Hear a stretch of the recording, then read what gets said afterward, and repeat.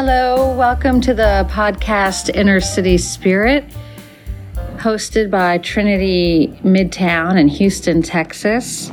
We have a new series we're beginning called Las Reverendas Outline the Faith. Your hosts are the Reverend Luz Cabrera Montes and the Reverend Hannah Elizabeth Atkins Romero, Las Reverendas. That's what the community in El Salvador used to call me, and many communities are getting used to calling Luz as she completes her year of ordination to the diaconate. So the concept of Las Reverendas Outline the Faith is to refamiliarize folks with the basic tenets of the faith of the Episcopal Church as outlined in the Book of Common Prayer, but make it a little more interesting than just reading. We'll review some of the concepts that are in the back of the Book of Common Prayer, 1979, the Catechism, and then we will discuss them. And we're going to do 18 series, so one in each topic of the catechism or the outline of faith. And we're going to do this hoping for it to be a resource for people who want to refamiliarize or acquaint themselves for the first time with some of the things that we believe in the Episcopal Church. And our hope is that this will spark discussion, spark meditation, spark further investigation into these deep theological concepts. But we're going to start with some of the basics and share how we have encountered those in our lives. So let us pray and then get right to it. O God, you made us in your own image and redeemed us through Jesus Christ, your Son. Look with compassion on the whole human family. Take away the arrogance and hatred which infect our hearts. Break down the walls that separate us. Unite us in bonds of love and work through our struggle and confusion to accomplish your purposes on earth, that in your good time, all nations and races may serve you in harmony around your heavenly throne, through Jesus Christ our Lord. Amen.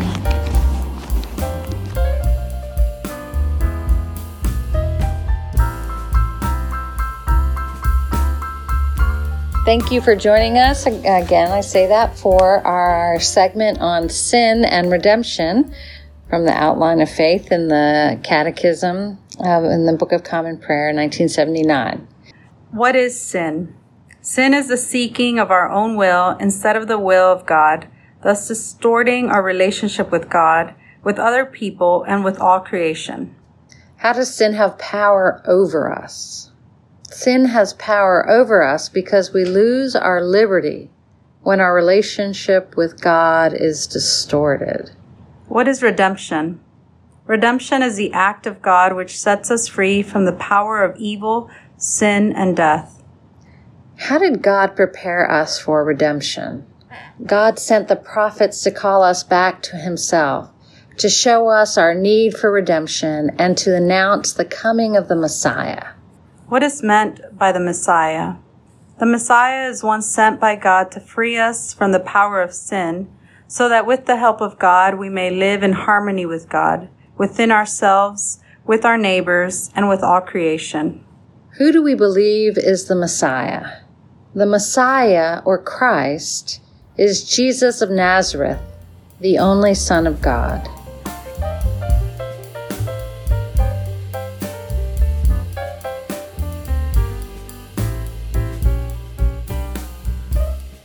So this next segment is very powerful. You just heard the question and answers on sin and redemption.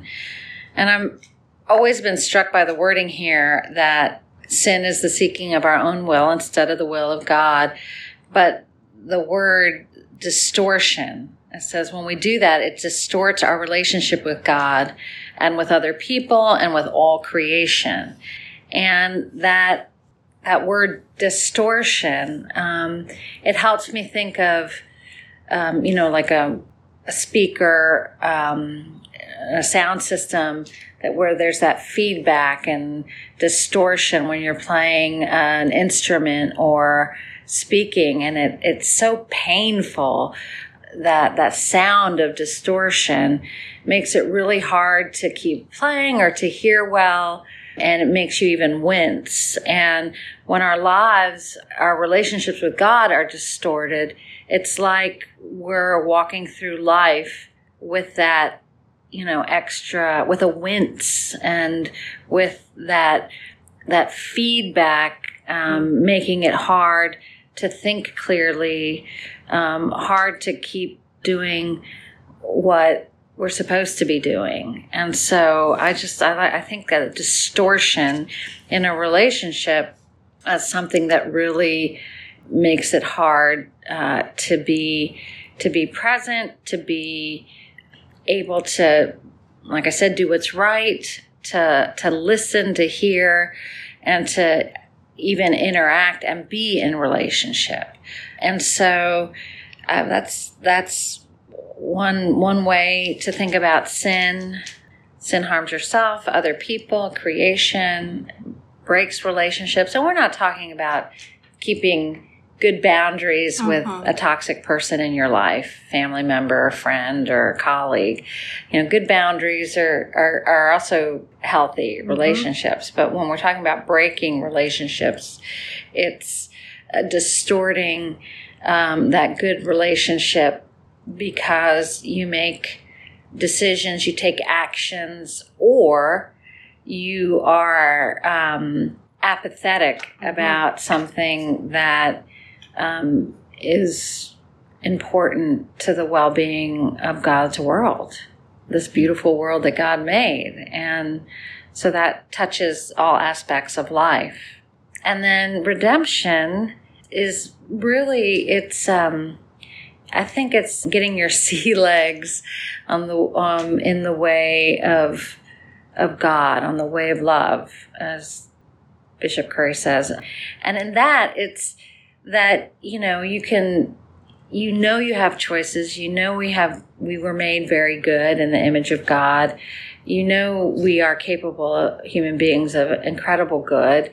And yet we also have this ability and tendency to fall short of our best selves and to sin and to distort our relationships. And then redemption is getting secure that part of you that is, the shadow, as Carl Jung spoke about, is not stronger than the side of good. And there is nothing in this world that God can, including you and all your sins or ignorance or whatever you want to call it, or cowardice or whatever, there's nothing that God's love cannot redeem. And that gets us to who Jesus the Messiah is. Jesus, the incarnation of God, who's the Savior that knows our weakness, came into the world as a vulnerable child, the Savior that had friends who betrayed him, had family who didn't quite understand him, and was executed painfully by the state while people jeered at him. And he transformed that symbol of death and the worst that human beings could do to each other into a symbol of renewal and the power of God's love and mercy. And so, redemption is real. Yeah. What comes to mind for me is sin, just the word sin, even in church setting. I think that people are very afraid of the church, not, whether they've been hurt by the church, they've been hurt by religion or a specific institution. There's always a lot of pain there, right? And so we don't always know how to talk about it, or we don't know. And if and we do, I'm not saying that we don't talk about it.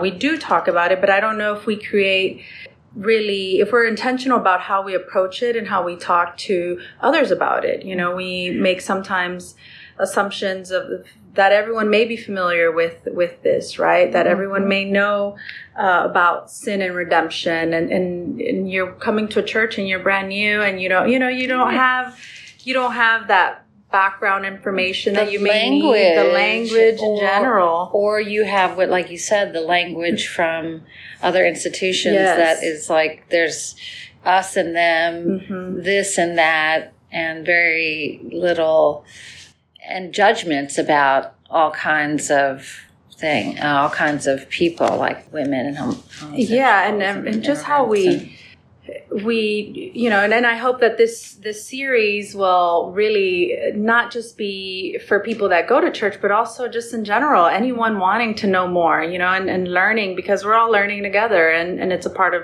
how we have this conversation. One of the songs that I can't think of the name right now, and I'm going to look it up, but one of my favorite songs right now is "Truth Be Told" by Matthew West. And I know that a lot of, people are not always into contemporary Christian music. I think for me, and this is a completely off topic, and I apologize, but I think that it really reminds me of the music I grew up with in the Latino community. There's more rhythm, there's more, just... It's like a prayer language. Yeah, it's like a prayer language for me, and I think that sometimes, and as I interpret and as I learn more, and I learn to appreciate also the hymnal as well. That's not to say that, that I don't enjoy that as well. But anyway, so this contemporary Christian artist is Matthew West, and this song is just, I'll read some of the lyrics, and then I'll go a little bit into why it really just resonates. And it's, and actually Tan was the first one to bring it to my attention. I usually listen to the beat, and then I kind of... for those of us who don't know who that is... Yes, Tan is my husband, who, who is also not a priest, but a priest. His dad is a priest, and his grandpa's a priest, and he is one of the... A great musician. A great musician, yes. and one of the, one of my... I think I always see God in Tan. And so anyway, he brought this song to my attention. It's, it just talks about our brokenness and how sometimes we are so afraid to admit it. We're so afraid. It starts off by saying in line number 1, you're supposed to have it all together. And when they ask how you're doing, you just smile and you tell them never better.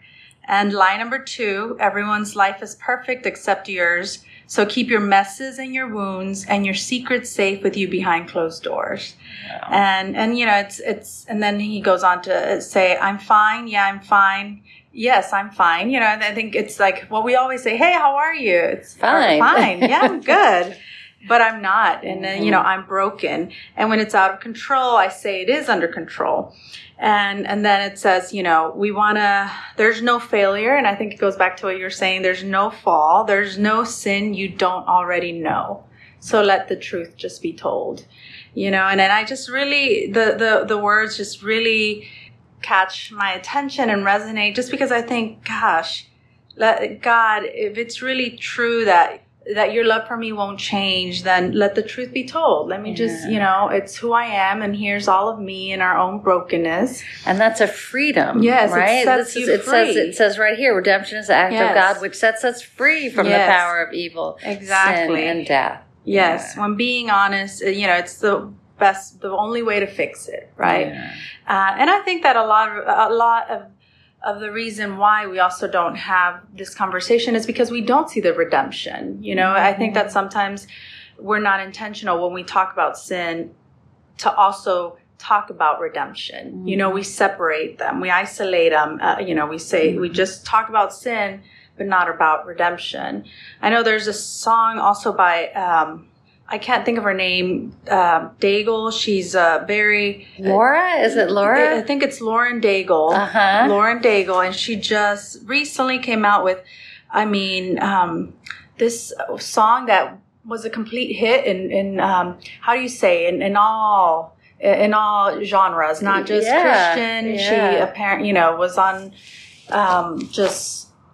So she was on the pop charts. So so Lauren Daigle is known actually for, Christian contemporary music, but this song that she did, she is apparently, is now historic because it's a crossover. It hit the top 100s, the Hot 100's top 40. So she very, What's the name of the song? It's so the name of the song is You Say. Oh, You Say. Yes, that's You right. Say. And it's beautiful. I think it really, and I think it just resonates with people, right? She talks about, I keep fighting voices in my mind that say I'm not enough. Every single lie that tells me I will never measure up. Am I more than just the sum of every high and every low? And then, there's just all these lyrics, but then she says, you say I am loved when I can't feel a thing. You say I am strong when I think I am weak. And you say I am held when I am falling short. And so I think there's redemption in how she's going back and forth, right? Mm-hmm. Like the sin of just everything she's feeling, and then the redemption in that. Well, and I want to remind you of a sermon that you wrote about God entering into our broken heart. And that was so beautiful. Mm-hmm. I think that's a way of understanding redemption as well. And so now I'm going to just change a little tiny subject, because I remember I really wanted to highlight some of my heroes of the faith. When I was I was about 14 or 15, and this movie came on TV about the 4 North American church women who happened to be Roman Catholic who were raped and murdered in El Salvador by U.S. trained military forces there. And the movie was Roses in December. And because some of them, there was a lay woman, Jeannie Donovan, and the other women were Ida Ford, Mara Clark, and Dorothy Kazel. And the lay woman was they were all from sort of North United States, Midwest, and, places where there weren't roses in December. It was a snow and cold. And so in their mission work in humanitarian human rights work in El Salvador and in Nicaragua also, they, loved seeing the roses blooming in December. For them, it was very special. And their story, this is definitely going to date me, but their story, the protagonist was Melissa Gilbert, who was like on Little House on the Prairie or whatever. Anyway, this movie came out when I was about 15. It was a long, long time ago. And I just remember sitting there watching that and knowing about these women because my family was very much into human rights, solidarity work with Latin America.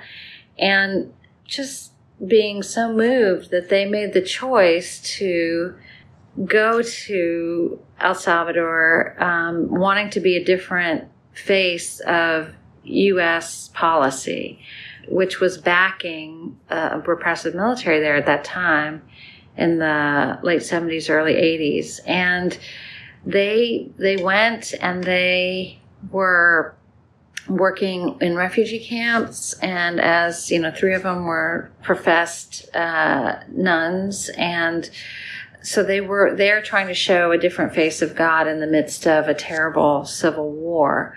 And as North Americans, they were trying to also show the different face of our country and rooted in faith.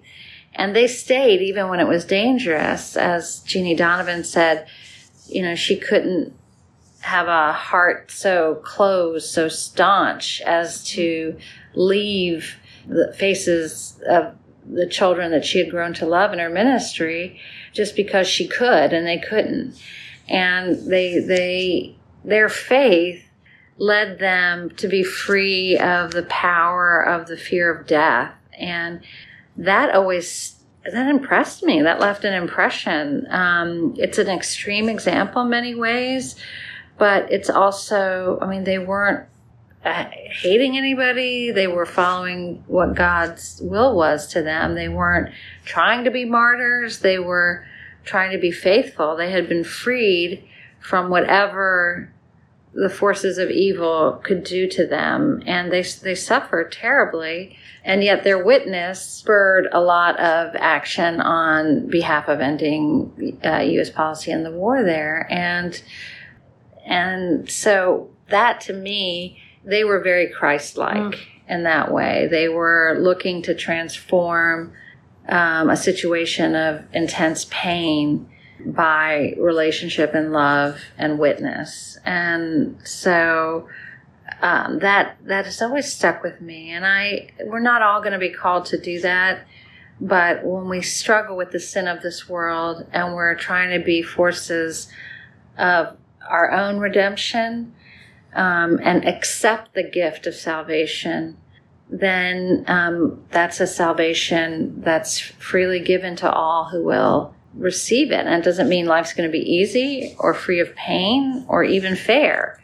It just means that we're going to be able to walk in the way of God and be courageous out of love, as God is courageous in his or her act of creating us.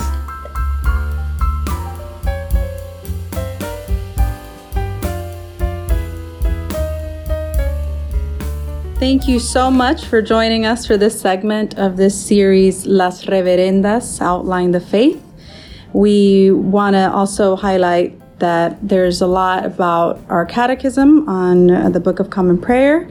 And this catechism is primarily intended for use by parish priests, deacons, and lay catechists to give an outline for instruction. It is a commentary on the creeds, but is not meant to be a complete statement of belief and practice. Rather, it is a point of departure for the teacher, and it is cast in the traditional question and answer form for ease of reference. The second use of this catechism is to provide a brief summary of the Church's teaching for an inquiring stranger who picks up a prayer book. For additional resources, we invite you to check out our website, trinitymidtown.org, and for you to tune in for our next segment. And we are very grateful that you are joining us here with Las Reverendas, Outline the Faith. Have a good one.